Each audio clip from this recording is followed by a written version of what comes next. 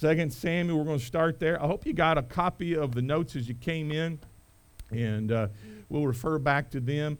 And I want you to be able to have that in particular. We started a little series on relationships. We're going to kind of run through Father's Day, Lord willing, and we're going to really transition to something I think be not only appropriate, but I think be a great time. We're going to do something I've not done here and not really looked at in quite a long time. Lord willing, we're going to head into the end times. We're going to start our way through the book of Revelation. My joy would be to try and do that between now and Christmas, and so I want to do that. Again, all our folks, we're so thankful you're here, and we're going to read several of these verses. If you are willing and able, stand with us. We'll be seated for a minute. Just verse 1, 2 Samuel, chapter 12, verse 1. The Lord sent Nathan. Nathan's the prophet unto David. David's the king. Same David killed Goliath. David is now well into his reign. Verse 1, and he came to him and said, there were two men in one city, one rich, the other poor. Nathan comes in, he's got a story he's going to tell David. David doesn't know. Verse 2, the rich man had many flocks and herds, had exceeding many flocks and herds. Poor man had nothing save one little ewe lamb, which he bought and nourished up, and it grew together with him, and his children did eat of his own meat and drank of his own cup, lay in his own bosom or breast, and was unto him as a daughter. If you're writing a children's book, this lamb is fluffy. The children all have big eyes. Everything's done in pastels. There could not be a more intimate, wholesome picture to a shepherd king than what he described in verse 3. Verse 4, there came a traveler, rich man. He spared not to take of his own flock and his own herd. He's got a whole bunch of stuff. Instead, he does what? He said to dress or kill and prepare for the wayfaring man. But he took the poor man's lamb, dressed it up for that one to come. And David's anger was greatly kindled against the man. He didn't finish the story. He said to Nathan the prophet, as the Lord liveth, the man that has done this thing shall surely die. He goes from spinning a yarn to David just immediately reacting. And he shall restore the lamb fourfold because he did this thing, because he had no pity. Verse 7, David said to him, you are the man. Thus saith the Lord God of Israel, I anointed thee king, and I delivered thee out of the hand of Saul. I gave you your master's house, your master's wives, for your harem there, gave you the house of Israel and the way of Judah. If that had been too little, I would moreover have given you such and such things. Wherefore have you despised the commandment of the Lord, do evil in this sight? Thou hast killed Uriah the Hittite. Thou hast taken his wife to be his wife, and you have slain him with the sword of the children of Ammon. You had him murdered. Verse 10, now therefore the sword shall never depart from your house, because you have despised me, and you have taken the wife of Uriah the Hittite to be your wife. Skip down to verse 13. And David said to Nathan, I have sinned against the Lord. And Nathan said to David, the Lord also has put away thy sin. Thou shalt not die. Verse 14, howbeit, because by this deed thou hast given great occasion the enemies of the Lord to blaspheme, the child also that's born of thee shall surely die. And we'll just pause there. I want to help us. So our relationship to sin. Would you pray with me? Father, from front to back and left to right, would you speak to every heart? I pray you'd help us this morning. I pray you'd help me, Father. I pray you'd help me focus. I pray you'd help me, Lord, as I'm just a little distracted, that I would just zero in. I pray, Lord, in the time that we have together, that it be spent well. And I pray more than that you would convict us. You would help us. Help us to see, understand, hear, and obey, Lord, what you're trying to say to us. And I pray in particular, Lord, that you would use these moments in our lives. And I pray you'd speak to every heart. Lord, thank you for what we're going to do at the end of the service. We rejoice even more that you have your will and way right now. I ask in Christ's precious name. And amen. And amen. Amen. Amen.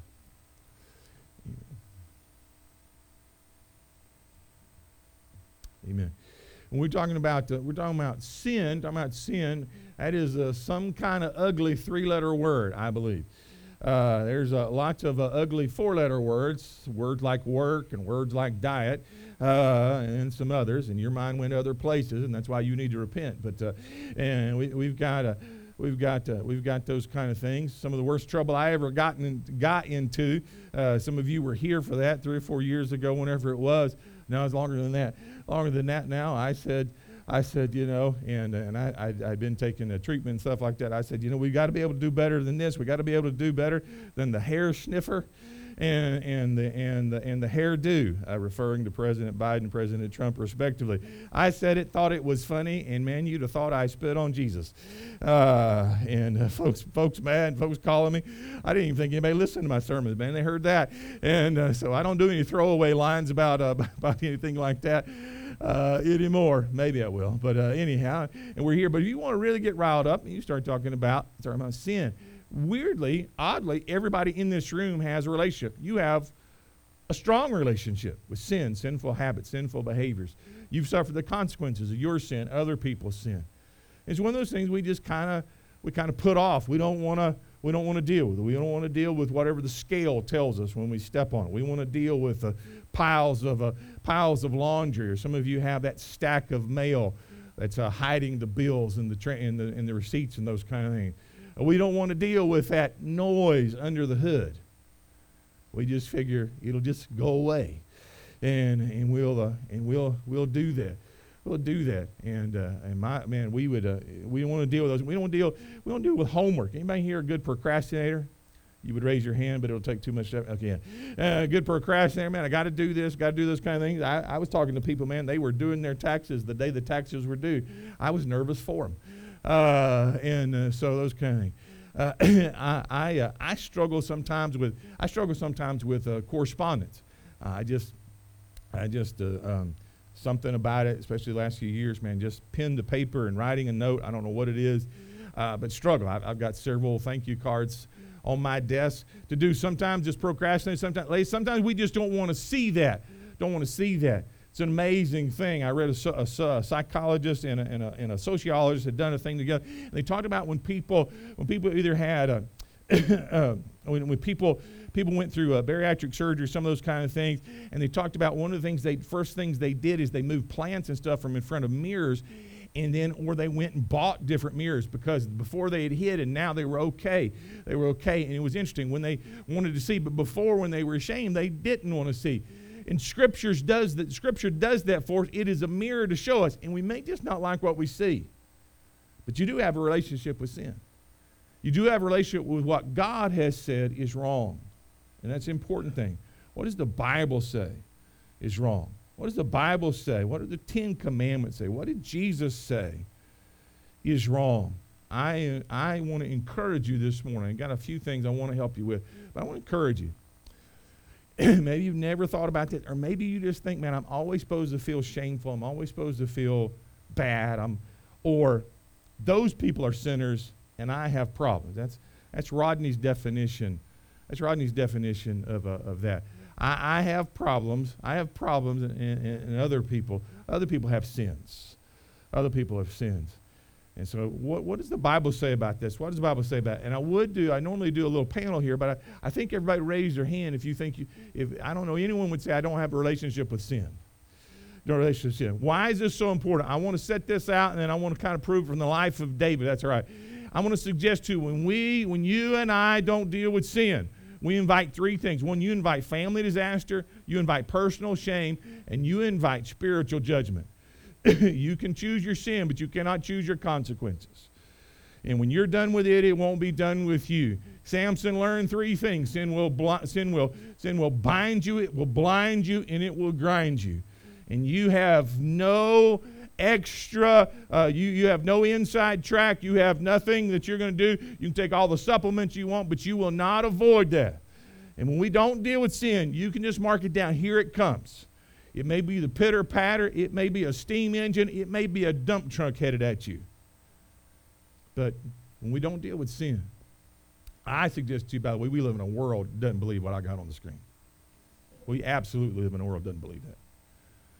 It won't be me. It won't be my family. It won't be my marriage. It won't be my girlfriend. It won't be my boyfriend. It won't be me with the law. It won't be me. It won't be me with my kids. It won't be me as a young person. It won't be me rebelling against my parents. It won't be me. And it will be. Sin is absolutely undefeated by us, but it's been absolutely defeated by King Jesus. And you can be free this morning. You can be free. And so I want to do that. I want to help us. I want to help us this morning. So I want to look at some elements. So I just got a few things here. If you're with me, say amen. With me. And we're in a weird season. I said this for a couple months, so the air may kick on, the fan may kick on. If you need the fan, that's okay. If you're really hot, I got some water here. You can splash on your face. All right, number one, what happens when I don't deal with sin? What happens when I don't deal with sin? Four things. Four things from his life. Number one, there's constant conviction. We see the summary here, but we can go to Psalm 32 and Psalm 51, and we'll turn to Psalm 51 in a minute. We can go there and look at this, and we see David has been publicly okay and privately dying. He will say in Psalm 51, my bones waxed old within me. My tears dried up. I stopped eating. I stopped sleeping. Say, I have a pretty healthy relationship with sin. I'm doing this and I'm doing that, and that's not there. It's not done with you yet. You've calloused over that, and there's a catastrophe or something coming in your life that'll wake you up and stir you. You just hadn't got to it yet. He's convicted. He knows better. One of my mentors said, at this point in David's life, he was a public success and a private failure. By the way, if you want to scare Rodney Holloman to death, use that expression on me. Be a public success and a private failure. I drove back from Nashville yesterday. One of my final acts as chairman of the CE Board, Christian Education Board for our churches here in Tennessee, hundreds of people there. Friday night and Saturday, I drove back, and one recurring thought I had was, man alive, Rodney, don't you ever get used to being up there in front of people and neglect the personal devotion and don't do those things, man. And God was just working on my heart. I stopped and pulled into Buc-ee's, man. I was under conviction, and I'm going back. I'm thinking about this message again. God, don't let me be like David, who looked fine on the outside and rotten on the inside. Don't let me get used to that. Keep my heart tender. There's constant conviction. You ever talk to people something about spiritual things, the Lord, or anything like that, and man, they just shut you down hard? I mean, there's an overtly non-comparative reaction. In other words, it's just wham. That's conviction in your life. Sometimes the meanest people you meet are, man, just under conviction. Under conviction. I'm convinced without a shadow of doubt, the substance abuse and all the things, man, people put in their vape pipes and all the drugs and all those kind of, man, they're trying desperately to tell their conviction, their conscience and the conviction to shut up. I don't want to hear it. We talked about the Thanksgiving taboos, the things you can't talk about. Some of you got people in your life, I mean, you can't talk about things, man, because when you get close, man, they are so convicted, they will just roar at you and bite at you. There's constant conviction. David experienced this. It's been 12 months. Best we can get it from Psalm 32 since he did what? Since he wasn't where he was supposed to be. He should have been out on the battlefield. Since he was with someone he wasn't supposed to. He knew exactly who he was. If I'm reading this right, Uriah was one of his mighty men. He was part of that inner circle. He didn't just betray a soldier. That was bad enough. He betrayed someone he had fought alongside of. He knew well who Bathsheba was. Bathsheba should have said no, could have said no. Whatever's going on, at some point she enters into this, and they come together. They have a sinful relationship. In that sinful relationship, God sends a child. He's still lying and scheming, and he sends Uriah, his soldier, back. After getting Uriah drunk, he sends him back and does what? He says, with his own death note, you pull the men back and let the battle rage. And he has the Ammonites, the people of Ammon, he has them murder him. Don't miss it. Don't miss it. It's a disaster. And David carries on. And God tells Nathan, you go confront him. It's been a year. No joy, no peace, no fellowship. David's testimony, Psalm 32. Sleepless nights, physical illness, fever, weight loss, haunted memories. And let me help you.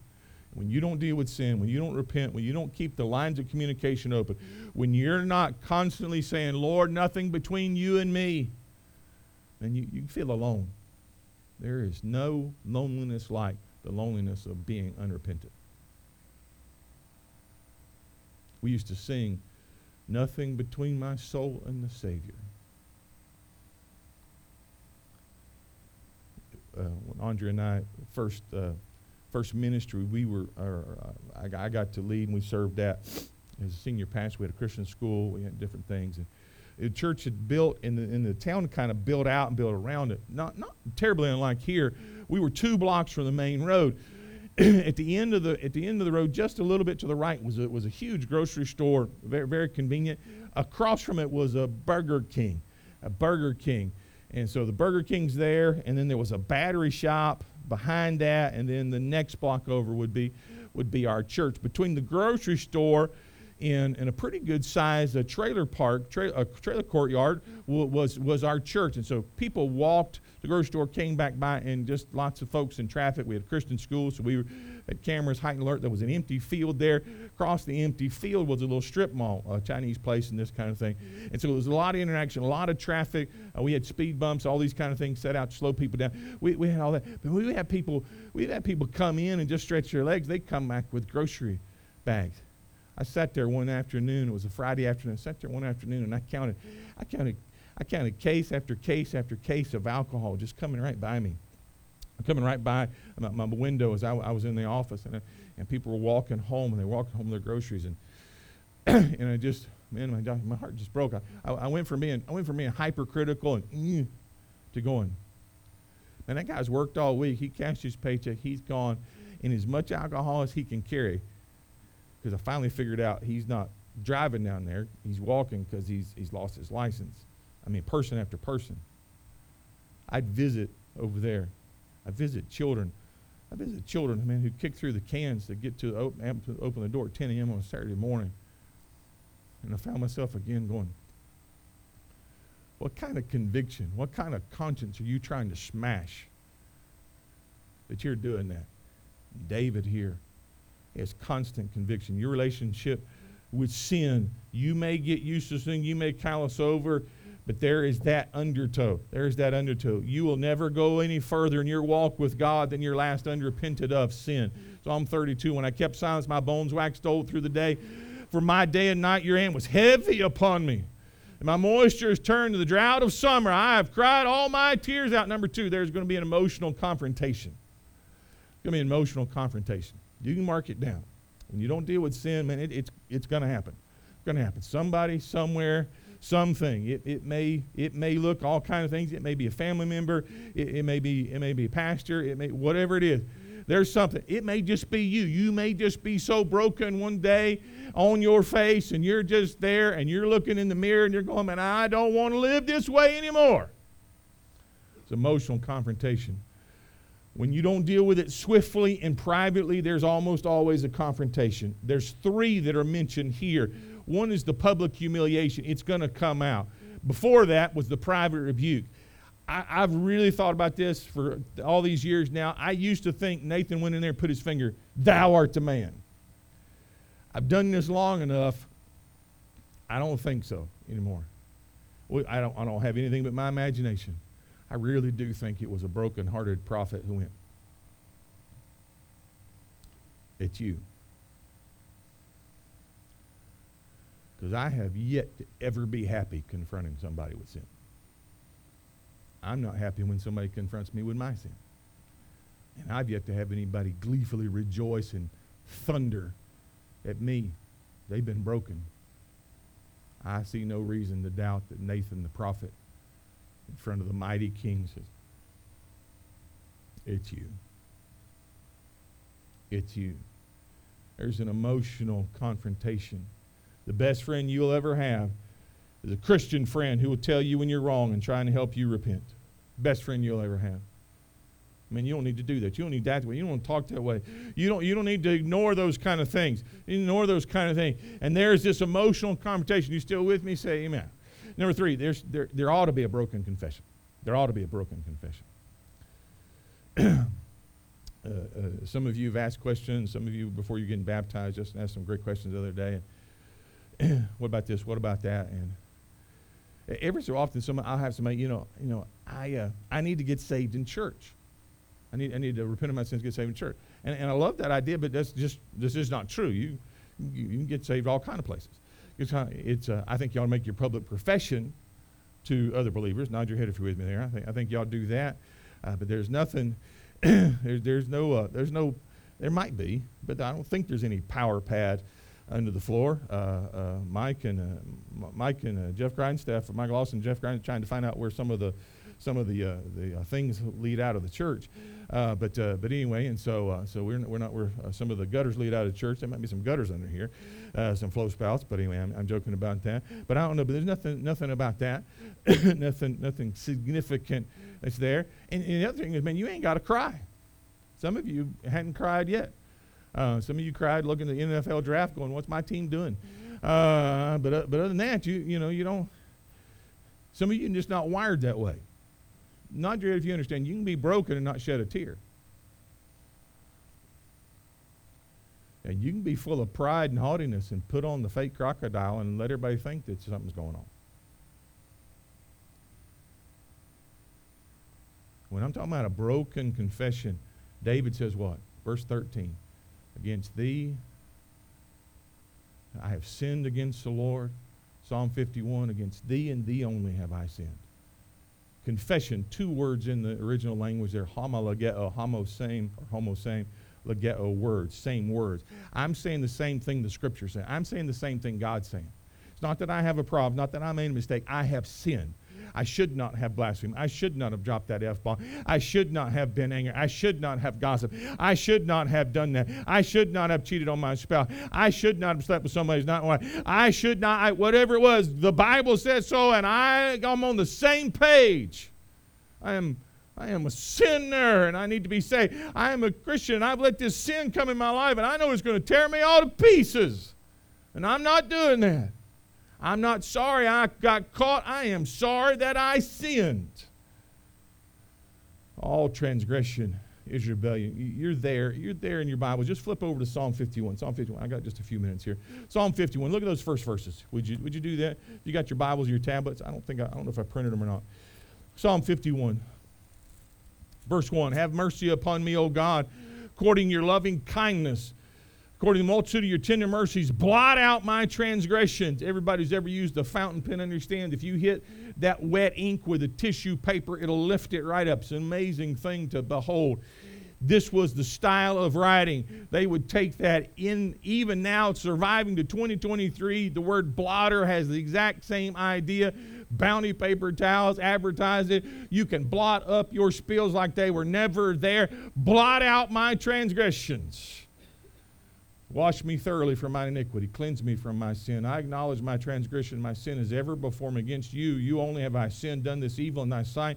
Thou mightest be justified when you speak. Be clear when you're judges, man. You want to get right with God. You understand, man, it's a vertical thing. David, as a follower of Christ, has let this awfulness come in his life. It's affected so many people, and now he's finally talking some sense. Nope.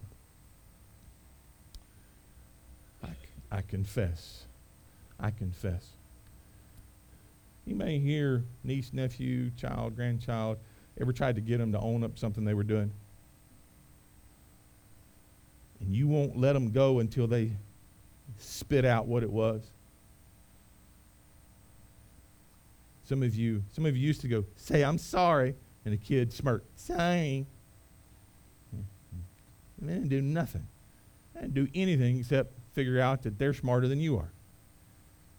Say, sorry. Say, you shouldn't have done it. Say you didn't. All right. Well, and then you wrestle. Why? Why? Because the rebellion is set in. And I don't want to do that. I don't want to do that. By the way, if you think getting young people to do that, getting children to do that, man, try and get an adult to do that. Oh, my word. Man, I got a headache just thinking about it. Because why? We don't want to do, man. But when there's real repentance, man, there's a broken confession. I am on the same page. Part of repentance is confessing accurately. Confessing accurately, I have done this against you. And I'm glad, number 4, there can be a glorious confession. There can be a glorious confession. And there can be a broken confession. There can be a glorious cleansing. Purge me with hyssop. I shall be clean. Wash me. I'll be whiter than the snow. Make me to hear joy and gladness, that the bones which thou hast broken may rejoice. Let me help you here. The devil will jump onto your shoulders, the demons, your own conscience, maybe if it's misinformed, or your own background, and will say, you will never get over this. You will never do any better. You will always be in bondage to this addiction. You will never get over being hungover. You will never get over jumping from bed to bed. You will never get over that awful tongue and that terrible temper. You will never do that. That is not from the Lord. That shame and that guilt and that brokenness, that crushing, the Bible says and reminds you, you can be free because He has made you free. Truth of the matter is, Romans 6 says, if you're a follower of Christ, you already are free. You may just not know it. He has broken the bonds and bounds of your chains of your sin. He has set you above. He's called you His child. He's given you His Holy Spirit. You don't have to live that way anymore. You can be free. You can be clean. If you're a follower of Christ, man, you're just in a mess. You can be clean again today. You can be free again today. What will people think? Let me change your question. What does God already know? What does God already know? It's a big day for me. My early 30s, late 20s, I think the internet came about. Early 30s, I was like so many people. Man, I had temptations I had never dreamed of at the other end of my keyboard. We were moving, and we were going to move into a house there by the prison. What was their name? You remember? In Ashboro. We were moving somewhere. We were moving, and I was going to have my own office. There was a prison at one end of the road, and there was a country club at the other end. It was an interesting place to live, and I tried not to visit either one, and too very much unless I had a good reason. And we were there, we moved in, and I was going to have my own office, or my own little study. And one of the things we did is we made sure that the monitor was against the wall, and that my back would be to anybody walking up. That there was absolutely no way I could hide anything. Because I had figured out I don't need any help sinning in this area. Truth of the matter is, it's only been recently, and it's just an extra step for people. But every screen in this building is facing like that. And I for one reason, mine's a little turn right now in the other office. I don't want anything. We've got filters in the building. I don't need any help sinning. As good as the cleansing is, it's just simply better not to have to say I'm sorry. And I don't want to live in such a way it hurts His heart. There can be a glorious cleansing. And I talk to young people, I talk to adults sometimes, and man, I'm never going to get past this, and God can never forgive me, and I can never be restored, and all these kind of things. I would remind you that David's not even in the second act of his life. He is barely in the third, and there will be more after this. And God can cleanse you and can restore you and all those kind of things. But don't forget, there's always heartbreaking consequences. And heaven is tremendous. And being justified by faith is more than I can imagine. But being justified by faith does not take away earthly consequences. It just doesn't. By the way, how many of you are glad when God not only forgives, but then He covers?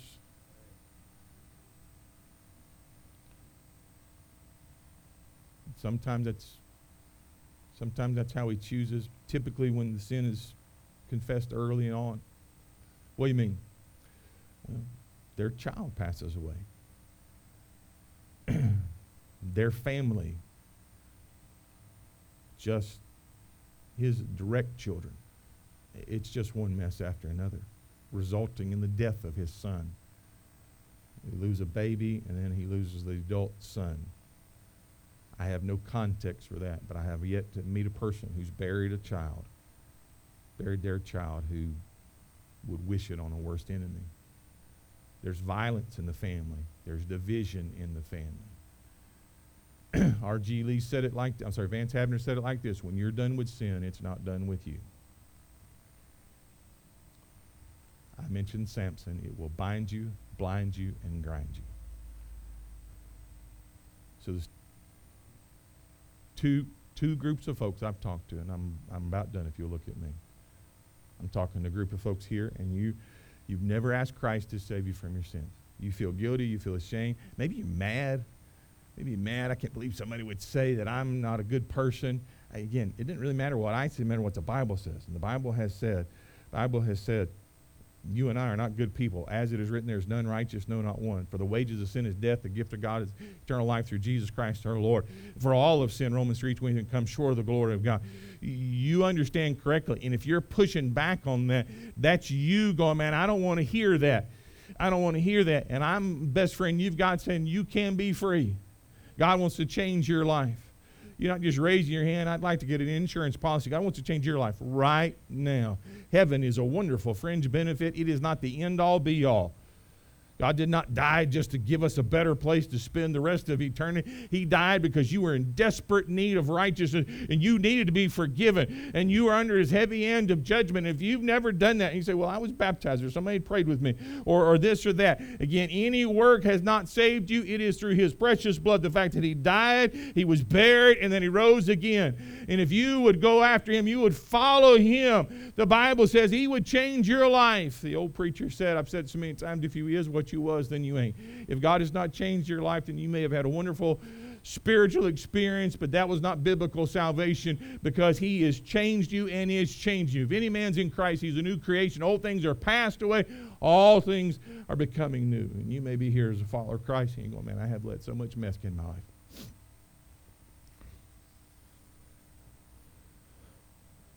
And I never meant to get where I'm at. I never meant to let the bitterness get in here. I never let the emotional relationship turn physical. I never meant the occasional this or that to turn into a habit that I can't turn free of. I never meant. And you're as thin as an Easter egg chocolate bunny spiritually right now.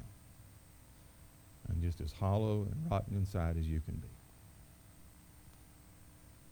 And everything in your flesh says, don't you dare let anybody know what's going on. But you're just moments away from crumbling. Psalm 32 is your song. Let me help you. Psalm 51 can be your song. You can be gloriously cleansed. You can be restored. You can experience joy again. You can with newfound emotion in your voice. Man, he saved me. He changed me. He forgave me. And he forgave me again. He changed me again. He's cleaned me up again. You don't have to live the way you're living. Shame and guilt will keep you a slave. But you can be free. You can have victory. I said it, my notes say I said it a couple years ago, so I know I've said it recently enough. I finished up my sophomore year of college, and man, I was just struggling. If there was a temptation or a bad habit, it seemed like you could pick up and still put on like you had it all together. Nod your head if you're still with me. It seemed like I found those. I didn't know how to talk to people about it. Everybody I knew seemed like they had their act together, and I was the only person who didn't. I figured out that's not reality. That's just how you feel when you've got guilt and shame. But man, there I was. So I'm 19. I'm 19, man, and I am just struggling. I'm struggling because I'm so thin. I'm like I said, I'm thin as that chocolate Easter bunny. And going through the motions and struggling. Don't know why I can't seem to get a handle on things. And the way our chapel service, we had chapel, I think, 4 days a week back then. Where our chapel service were, you could sit wherever you wanted, and I just started sitting on the front. I a lot of times actually sat beside whoever the guest speaker was. They would come sit down. They'd give me an attaboy for sitting up front. And I didn't have the heart to tell them I wasn't sitting up front because I was spiritual. I was sitting up front. So there'd just be fewer steps to go forward. I knew I was going forward. I knew unless the guy preached on detonating a nuclear bomb, I was a good chance I was going forward. I was guilty before he started preaching. I was ashamed for his. I was struggling with anything I could think of. And sure enough, man, whoever was preaching, I'd go forward, and it was compounding my guilt. That's such a good young man. He's sitting up there, man. He's tender heart and go forward. I sitting up front, tender heart, and maybe but going forward just because I just dying inside. And then really got a hold of Romans 6, Romans 7.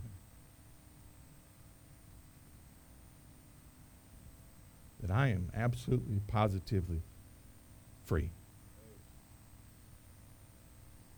And if I sin as a believer, I sin because I choose to. I don't sin anymore because I have to. 1 John became precious. I memorized pretty good chunks of it back then. I can know. Because the more you let sin fester in your life, the more you feel like you don't belong to him. You want to lose your assurance quickly, man. You just let that stuff roll with a snowball.